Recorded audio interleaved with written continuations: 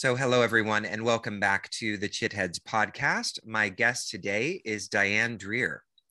Diane is a best-selling author, researcher, and positive psychology coach. Her books, The Tao of Inner Peace, The Tao of Personal Leadership, The Tao of Womanhood, Inner Gardening, and Your Personal Renaissance, have been translated into 10 languages, and her work has been featured in media outlets including USA Today, Entrepreneur, Redbook, Glamour, Cosmopolitan, Science of Mind, radio and TV talk shows, and websites on leadership and personal growth. Dreher has a PhD in Renaissance English Literature from UCLA, as well as a master's degree in counseling. She is a HeartMath clinical practitioner and a professional certified coach with the International Coaching Federation. Her research on positive psychology and hope has been published online and in academic books and journals. She is currently Professor Emerita and Associate Director of the Applied Spirituality Institute at Santa Clara University and a lecturer in the Positive Psychology Guild in the UK. So hello, Diane. Thank you so much for joining me today. I'm delighted to be here, Jacob. So as we were speaking just a moment ago before we officially started the interview, I was mentioning to you that I've been very much enjoying reading through your book, The Tao of Inner Peace, which I'd just like to say at the outset is now released as an audiobook. But really, this is your first book, yes? It's my first trade book. I've published books in Renaissance literature, literary criticism before that.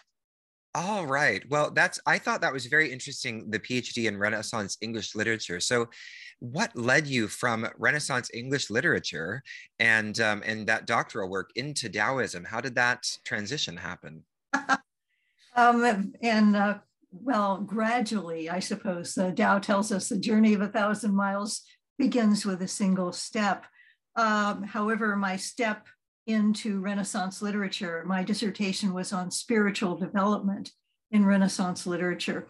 And I guess my core passion is discovering spiritual development in Renaissance literature, in Eastern philosophy, in my own spiritual practice, meditation, yoga. So I've been fascinated by the convergence of East and West for most of my life. I grew up as the child of an Air Force officer, and we moved all the time.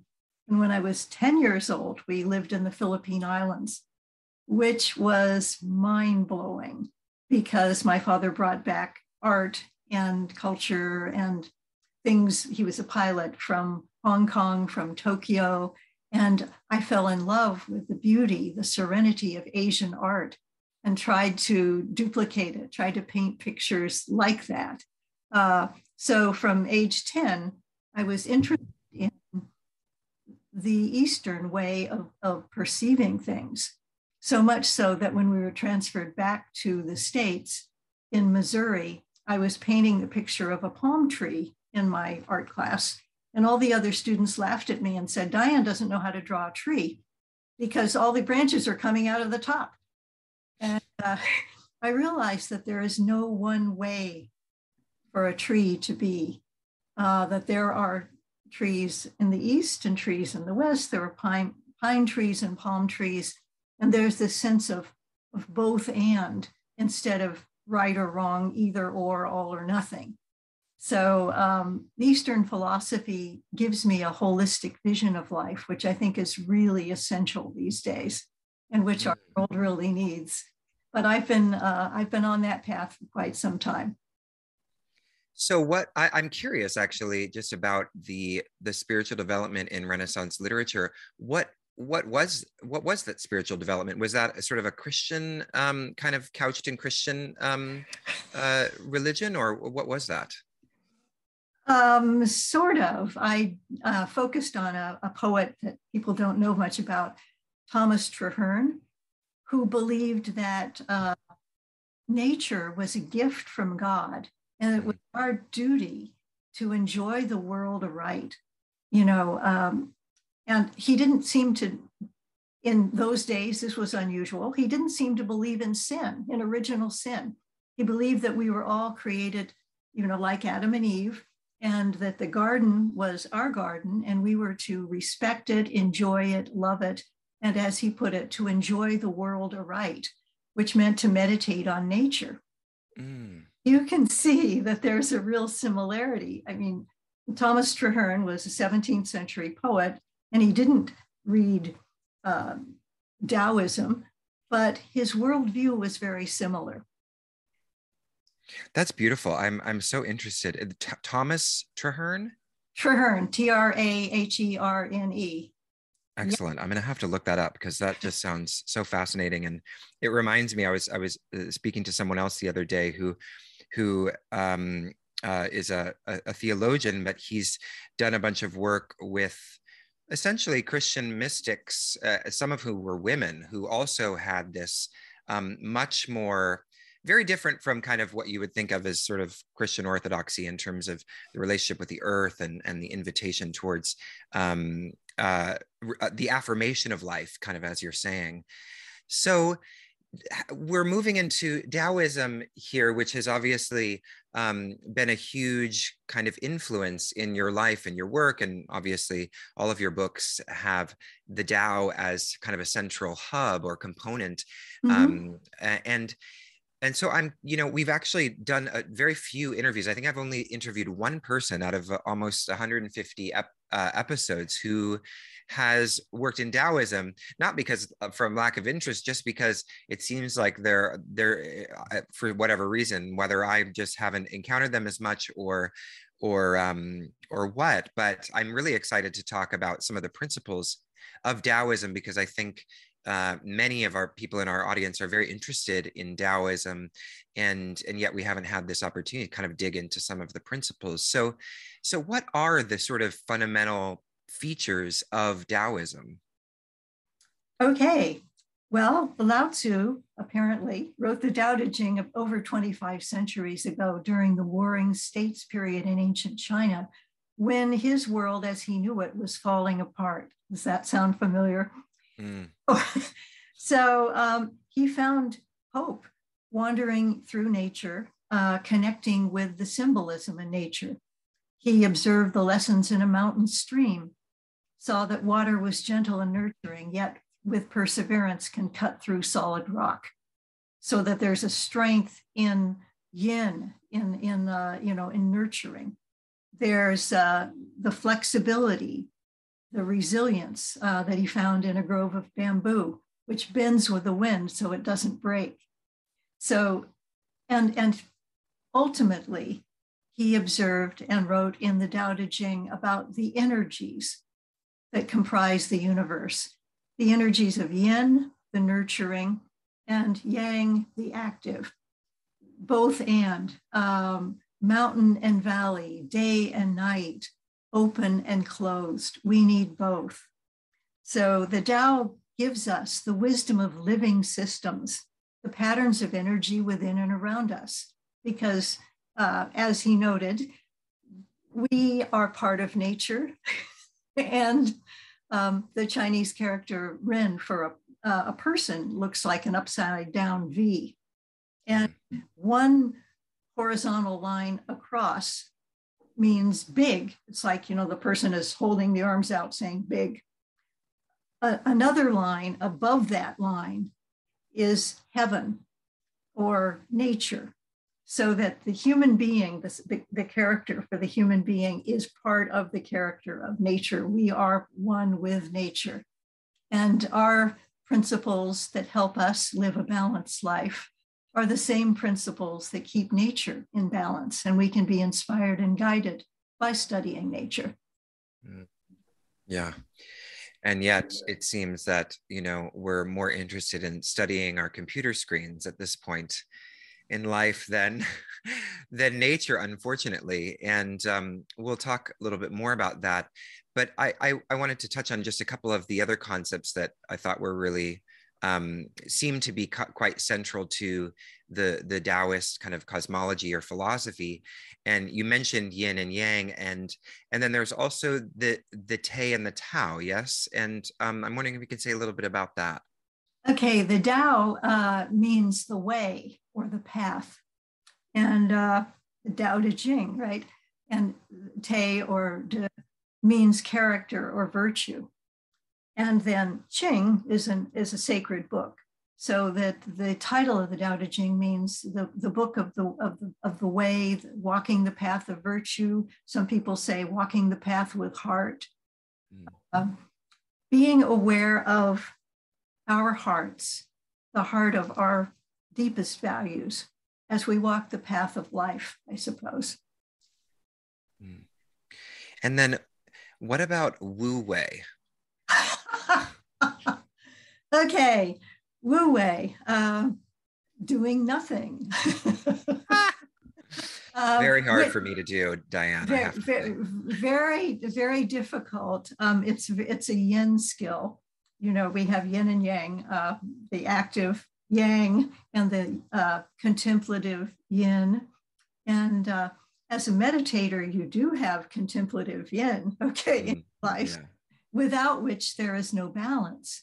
Well, there are times when the best thing to do, when we don't know what to do, especially when we're feeling chronically stressed, is to just pause and wait and watch for the energies and listen and wait for right timing.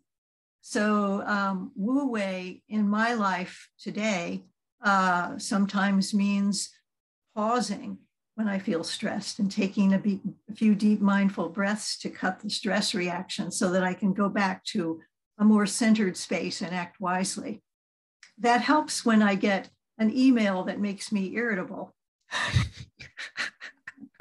Instead of just shooting back a flaming email at somebody, to just pause and say, okay, you know, let's have the wisdom of Wu Wei and let's not do anything right now.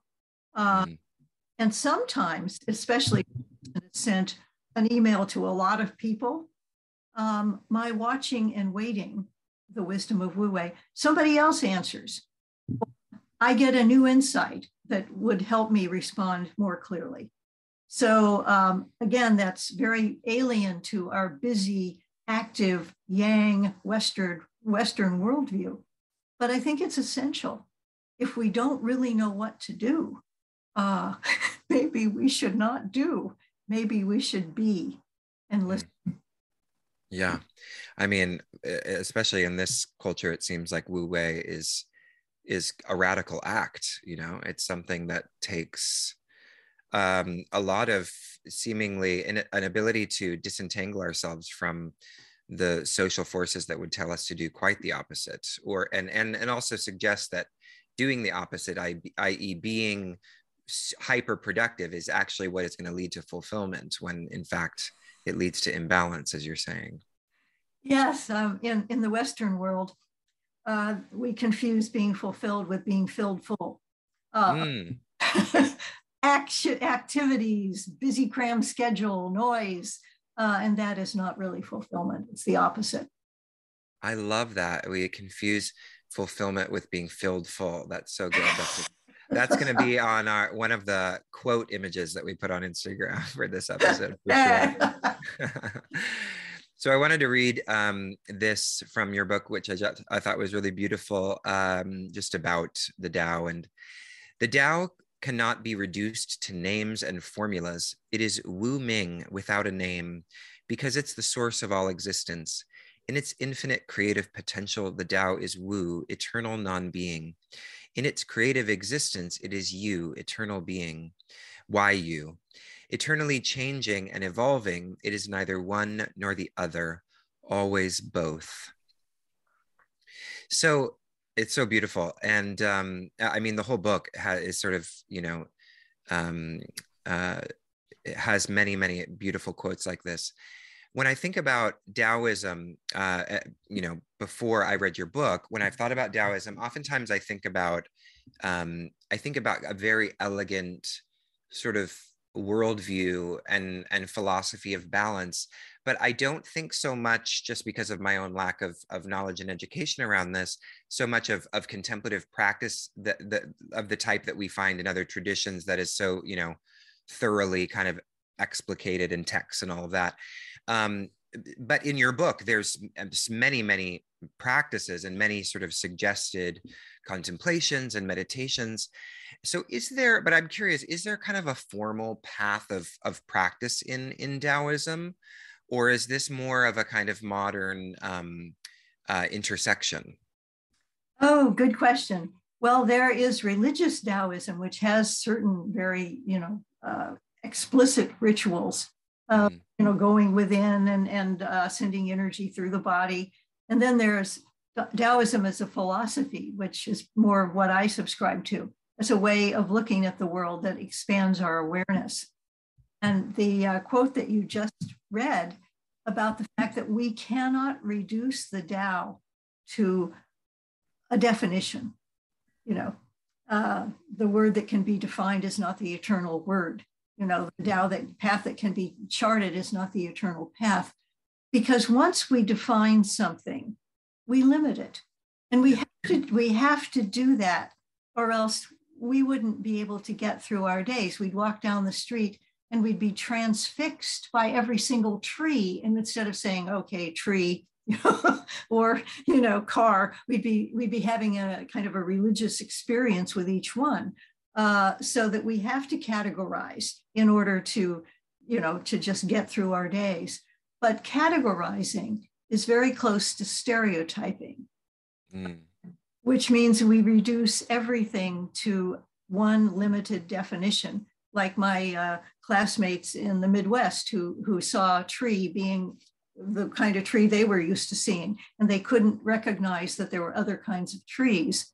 Or if we see a human being and we reduce that person to ageist, sexist, and all kinds of other stereotypes, instead of recognizing the richness and the infinity of that person, or indeed of the person that we are. We are Wu in the sense that we are never complete as long as we're alive. We're always evolving and becoming. And what I like about that Tao quote is that it's very close to quantum physics, with particles, which are, solid, as it were, and waves, which are not. And they're, the physicists tell us that reality is made up of particle waves, and that they transform, from one to the other. And that's what happens in our lives. Our thoughts become actions. Our thought of, maybe I want to learn more about Sanskrit, or, a certain subject. So then the action is to actually take a step to do that. Our thoughts structure and create our reality. And a thought is invisible. We can't see it or touch it. It's not tangible, but it leads to tangible results. And so the Tao is both, eternally becoming and eternally being.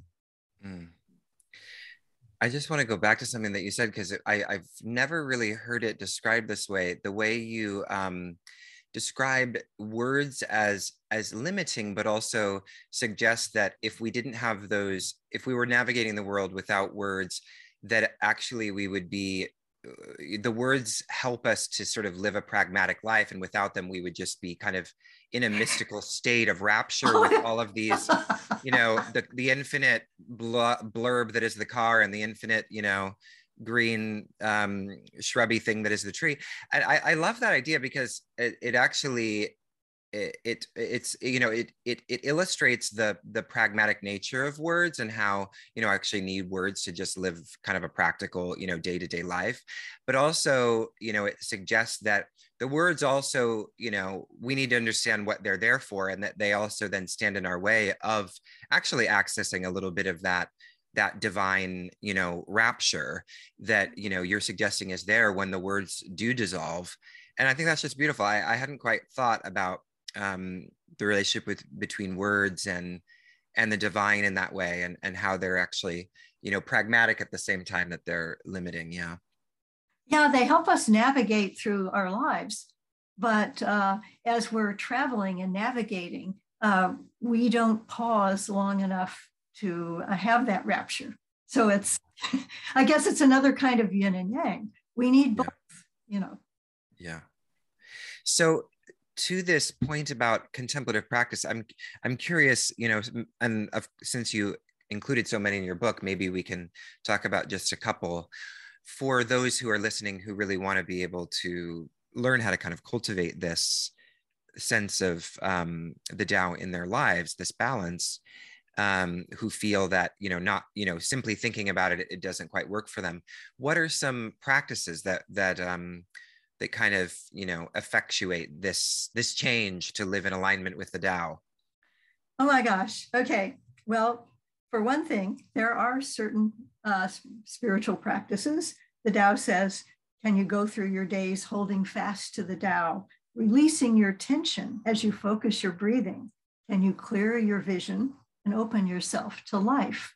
So that there's a sense of, as in mindfulness meditation, pausing and taking a deep breath and realizing, breathing in, we are breathing in peace, for example. I have a number of short practices in my book about breathing in peace, breathing out tension.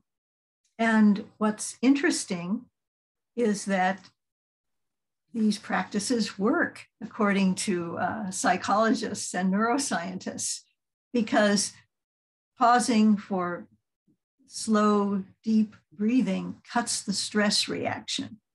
Mm-hmm. And the HeartMath Institute, there's heart-centered, heart-focused breathing, which cuts the stress reaction.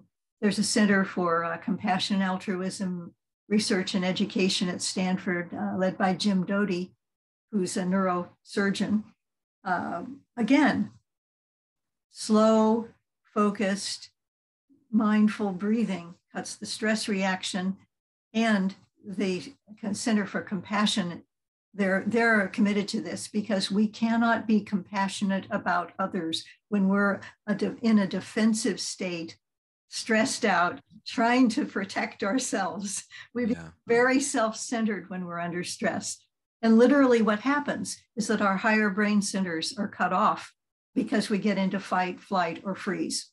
So very important physiologically. Jim Doty told me that, actually it's in his book too, this beautiful book called Into the Magic Shop. I guess it's a short digression. He grew up with an alcoholic father who could not hold down a job. And his mother was suicidally depressed and was trying to kill herself repeatedly. And this was a dysfunctional family. At age 12, he wandered into a magic shop in a strip mall. A wonderful woman who was the mother of the owner said to him, I will teach you magic if you come back here every day. And she taught him mindfulness meditation. And she also fed him lunch because there was no food in the house and they had been homeless. And so from a childhood, which would be predictive of, not becoming an internationally known neurosurgeon and a friend of the Dalai Lamas and a professor at Stanford, we would not have expected that from him. But the slow, deep, mindful breathing he uses when he is in a really challenging brain surgery. And he described that in his book. He was working on this boy and the brain started bleeding and he took 3 deep mindful breaths and then went in there and corrected the problem.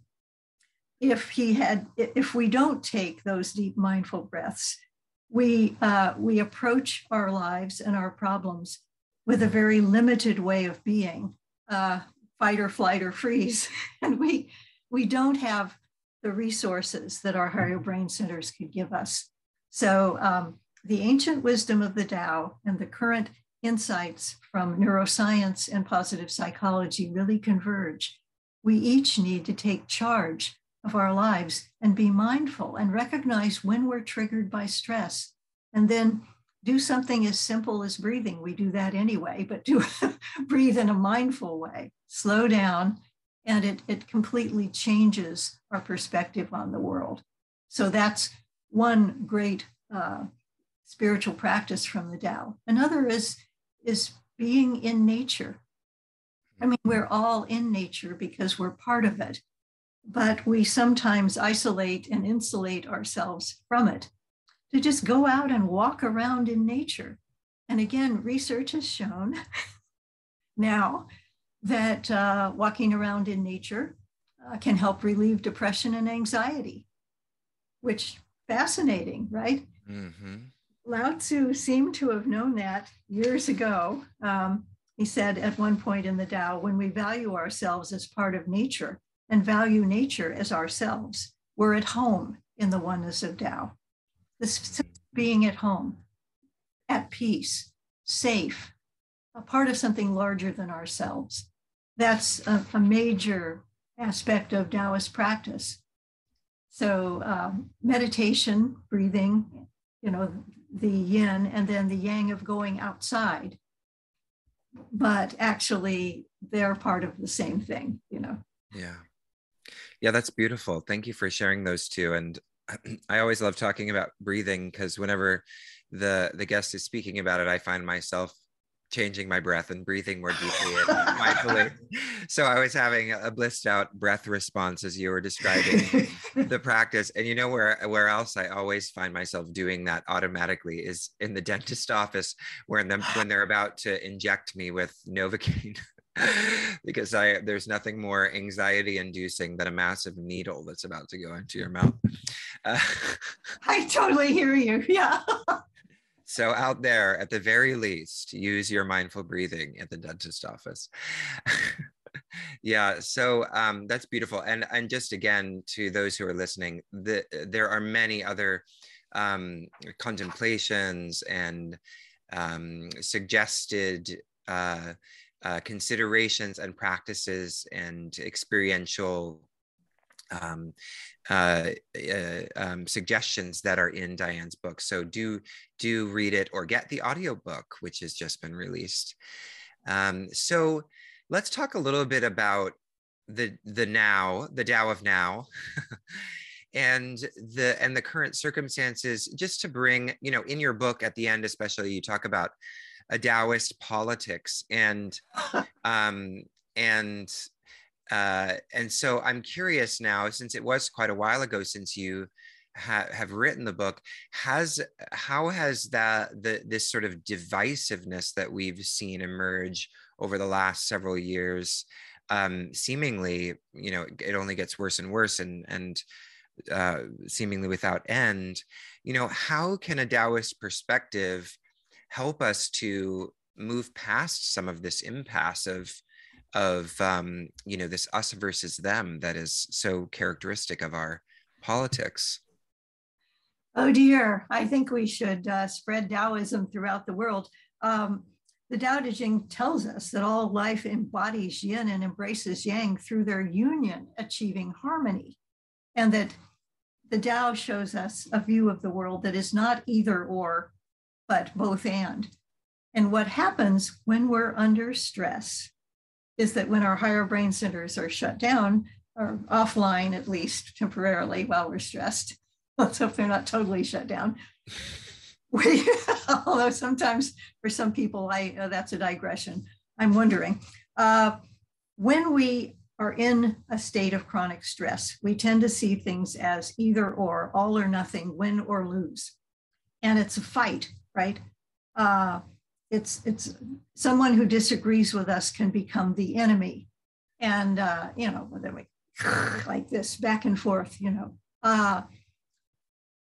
the Tao perspective encourages us, challenges us to find common ground. And there's a chapter in my book where I write about Taoist conflict resolution, which I learned from actually a wonderful man named Dudley Weeks, who was an international conflict resolution facilitator. I interviewed him and we invited him to our campus at Santa Clara University to give workshops on conflict resolution. And he has these steps that we listen to ourselves first and say, what do I really need? We go within, right? And we have to, calm ourselves down in order to do that, because otherwise we're defensive and, anxious, and that's not going to help. And then we find a neutral place to meet with the other person and ask that person, what do you really need? Not what do you want?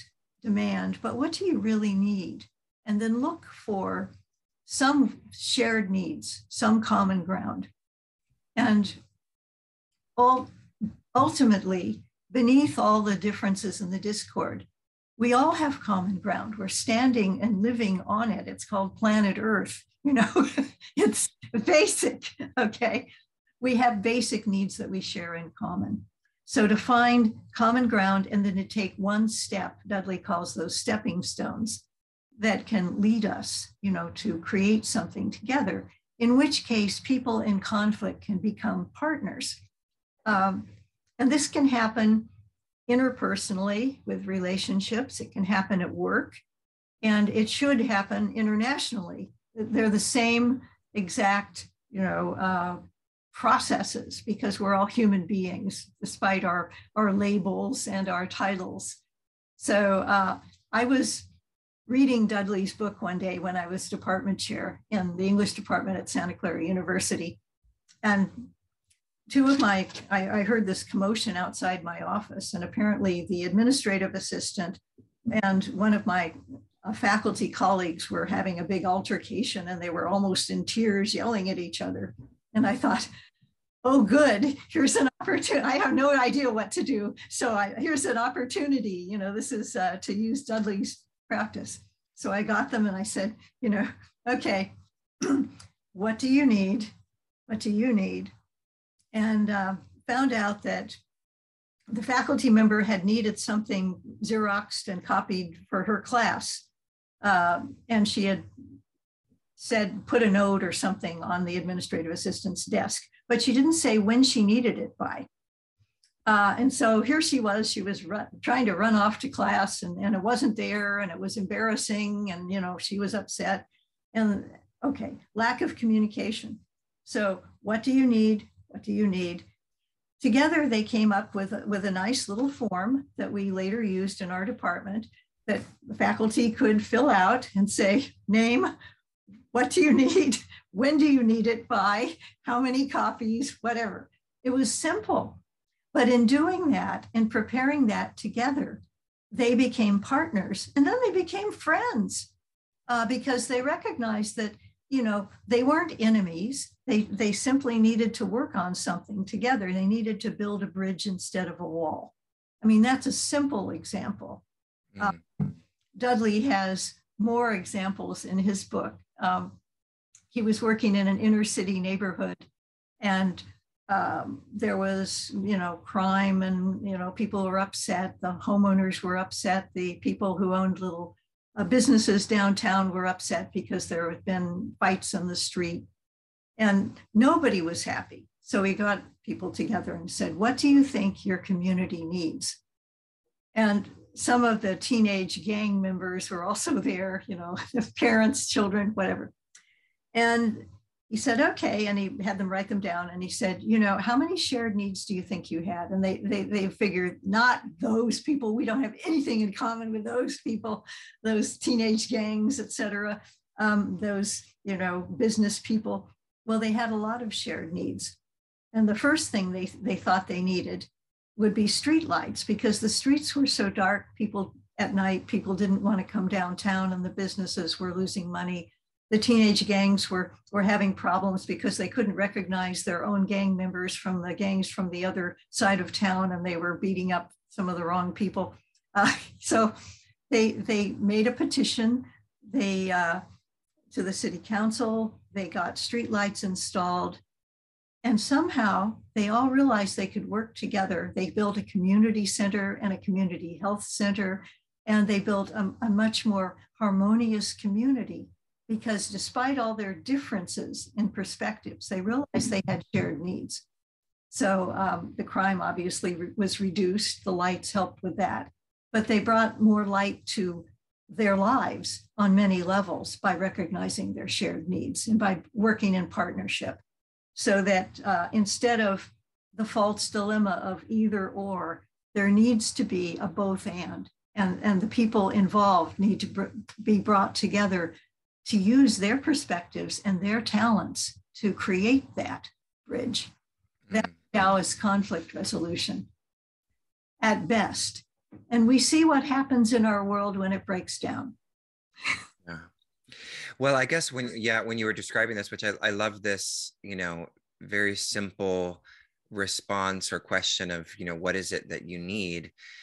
But I suppose in many circumstances, it kind of presumes that the person or the group knows what they need at a fundamental level, right? Such that they're not projecting that onto the other person, right? And we can think about this interpersonally, where someone says, well, what I need is for you to do this, or you Yeah. to change and to stop being that way, right? Yeah. And we could also think about it even with the war in Ukraine. It's like, I need that. We need that territory, right? That's what we need, when really, like, that need is obviously some kind of symptom of a deeper need, some kind of spiritual need that's not being fulfilled. So how does Taoism then respond, or what would be a technique to kind of intervene in that sort of situation? Oh boy. In that particular situation, someone, perhaps more than someone, some individuals, groups would need to come together and to help those two different polarities recognize the difference between what you say projection, what they want, okay, but what they truly need is something deeper. Yeah. Get beyond wants. Yeah, I want that for my ego. I've got to have a power domination here. Well, why? What's beneath that? Is there some kind of insecurity? Probably. Why would one big country invade another unless there was a sense of being threatened by Ukraine in some way? It seems like underneath a lot of that bullying and blustering, there's fear. Mm-hmm. And fear of somehow being vulnerable to NATO or being threatened by a democracy nearby. That's the underlying need. And we need a wise mediator who could get to that level. A long time ago now, when Jimmy Carter was president of the United States, he met with the leader of, Sadat and Begin. Again, it was a long time ago, okay, at Camp David, and was trying to come up with, a peace accord, a peace agreement, and nothing worked. And they were ready to leave. And one of them took out pictures of his grandchildren. And then the other one said, oh, here are pictures of my grandchildren. And they realized with Jimmy Carter's facilitation that they wanted a world of peace for their grandchildren. Mm. And they signed the Camp David Accord. So they were in a place, they were in a neutral territory. Camp David is a president's retreat in our country, up in the hills, in nature with beautiful trees. So they were breathing in some nice Tao relaxation, but and they were not in their usual places, which helps people get more objective perspective. And they had Jimmy Carter, who was very patient, listening. So you have a neutral territory, a place where people can feel more at peace. You have a wise facilitator, and you have people reaching beneath their demands and their wants and their fears to an underlying need that they both share. Mm. That's beautiful. I love that story of seeing the vulnerable side of the other person in the form of your family, and it seems quite simple, right? It's a humanization of the other. And through the simple, example of seeing someone's child or someone's grandchild. And what a simple but potentially radical tactic, in these conversations between people that consider themselves enemies. I can even think of examples that I've heard regarding people who, are against gay rights, or who don't like queer people in general, and because they but then they know this one gay or lesbian person, and they're like, oh, well, no, we love you, but those people, you know what I mean, and they don't see that connection, right? Because it's when they're intimate at hand, when they're close at hand, they can see the humanity of the other, but then we get kind of caught up in these ideas of the other that then dehumanize them. And it seems like this is just happening all over the place today.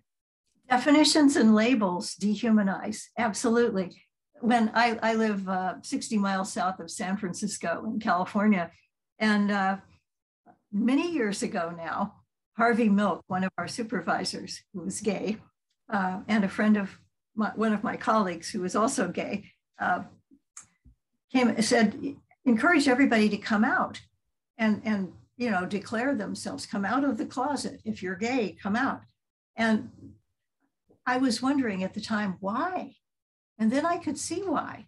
Because, my next door neighbor, my colleague, my friend down the hall, my best friend's brother, all these people I knew, I realized, oh goodness, it's not those people, those nameless, stereotype people that we don't know. Those are our friends, our neighbors, and our families. This is our community. And it broke down barriers because everyone, around here realized that that gay people were part of our community. And, it's a lot more comfortable now to be gay, at least in some parts of the world. Other parts where, it's still dangerous and even life-threatening. Wait, did you just tell me that you knew Harvey Milk? I did not know Harvey Milk. My best friend and colleague went to college with Harvey Milk. Okay. Wow. So one removed from Harvey Milk. Yeah, 2 degrees of separation. That's amazing. Yeah, I mean that film about him is one of the most incredible films. I can't remember the actor who is in it now, but such an incredible film.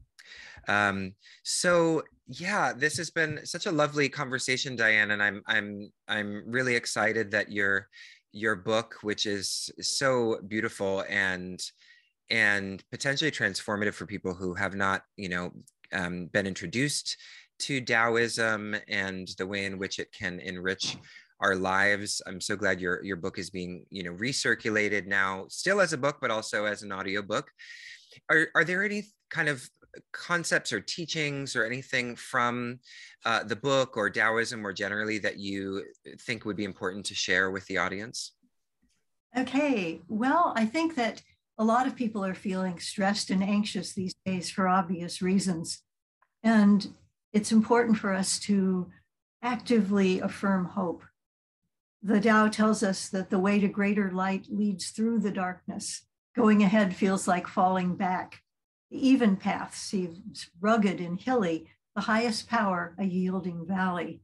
The Tao encourages us not to hide from the realities we face, but to acknowledge them mindfully and recognize what we're feeling.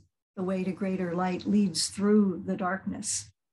Relating the wisdom of the Tao to times like this, to be kind to ourselves, to spend time in nature, to take time to listen to ourselves, to ask, how am I feeling? What do I need right now?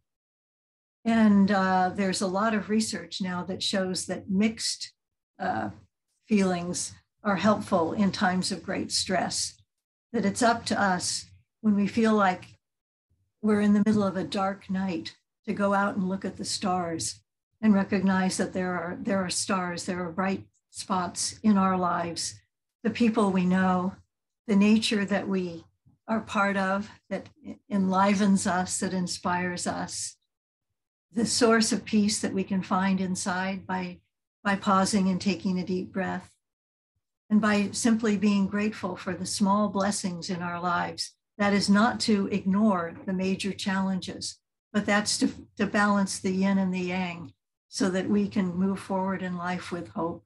So it's up to us, I think, each of us, to find our own guiding lights, our own stars that can guide us through this dark time. Wow, that was what beautiful words. I can hear your English PhD in there. Thank That's you. beautiful words. It's yeah, I feel like we have to end. We can't add any more because I want to end on that beautiful note. Diane, it's been such a pleasure. I've been speaking with Diane Dreher, and her book, among many, is The Tao of Inner Peace. And you can also look into the Tao of Personal Relationships, the Tao of Womanhood, Inner Gardening, and Your Personal Renaissance. But the Tao of Inner Peace is the book that I read for today, and the one that's being recirculated or relaunched as an audiobook. And where can you find that audiobook? Is it on Amazon Audible and all the other suspects? You bet. There's actually a free sample of it on Amazon Audible. Okay, perfect. And is there anything else, Diane, that's coming up for you that you'd like to share with the audience? I would just like to remind us that the Tao encourages us to combine yin and yang, awareness and action in our lives, and to just be mindful, of what we truly believe in and what we value, so that we can take positive action and move forward in this time.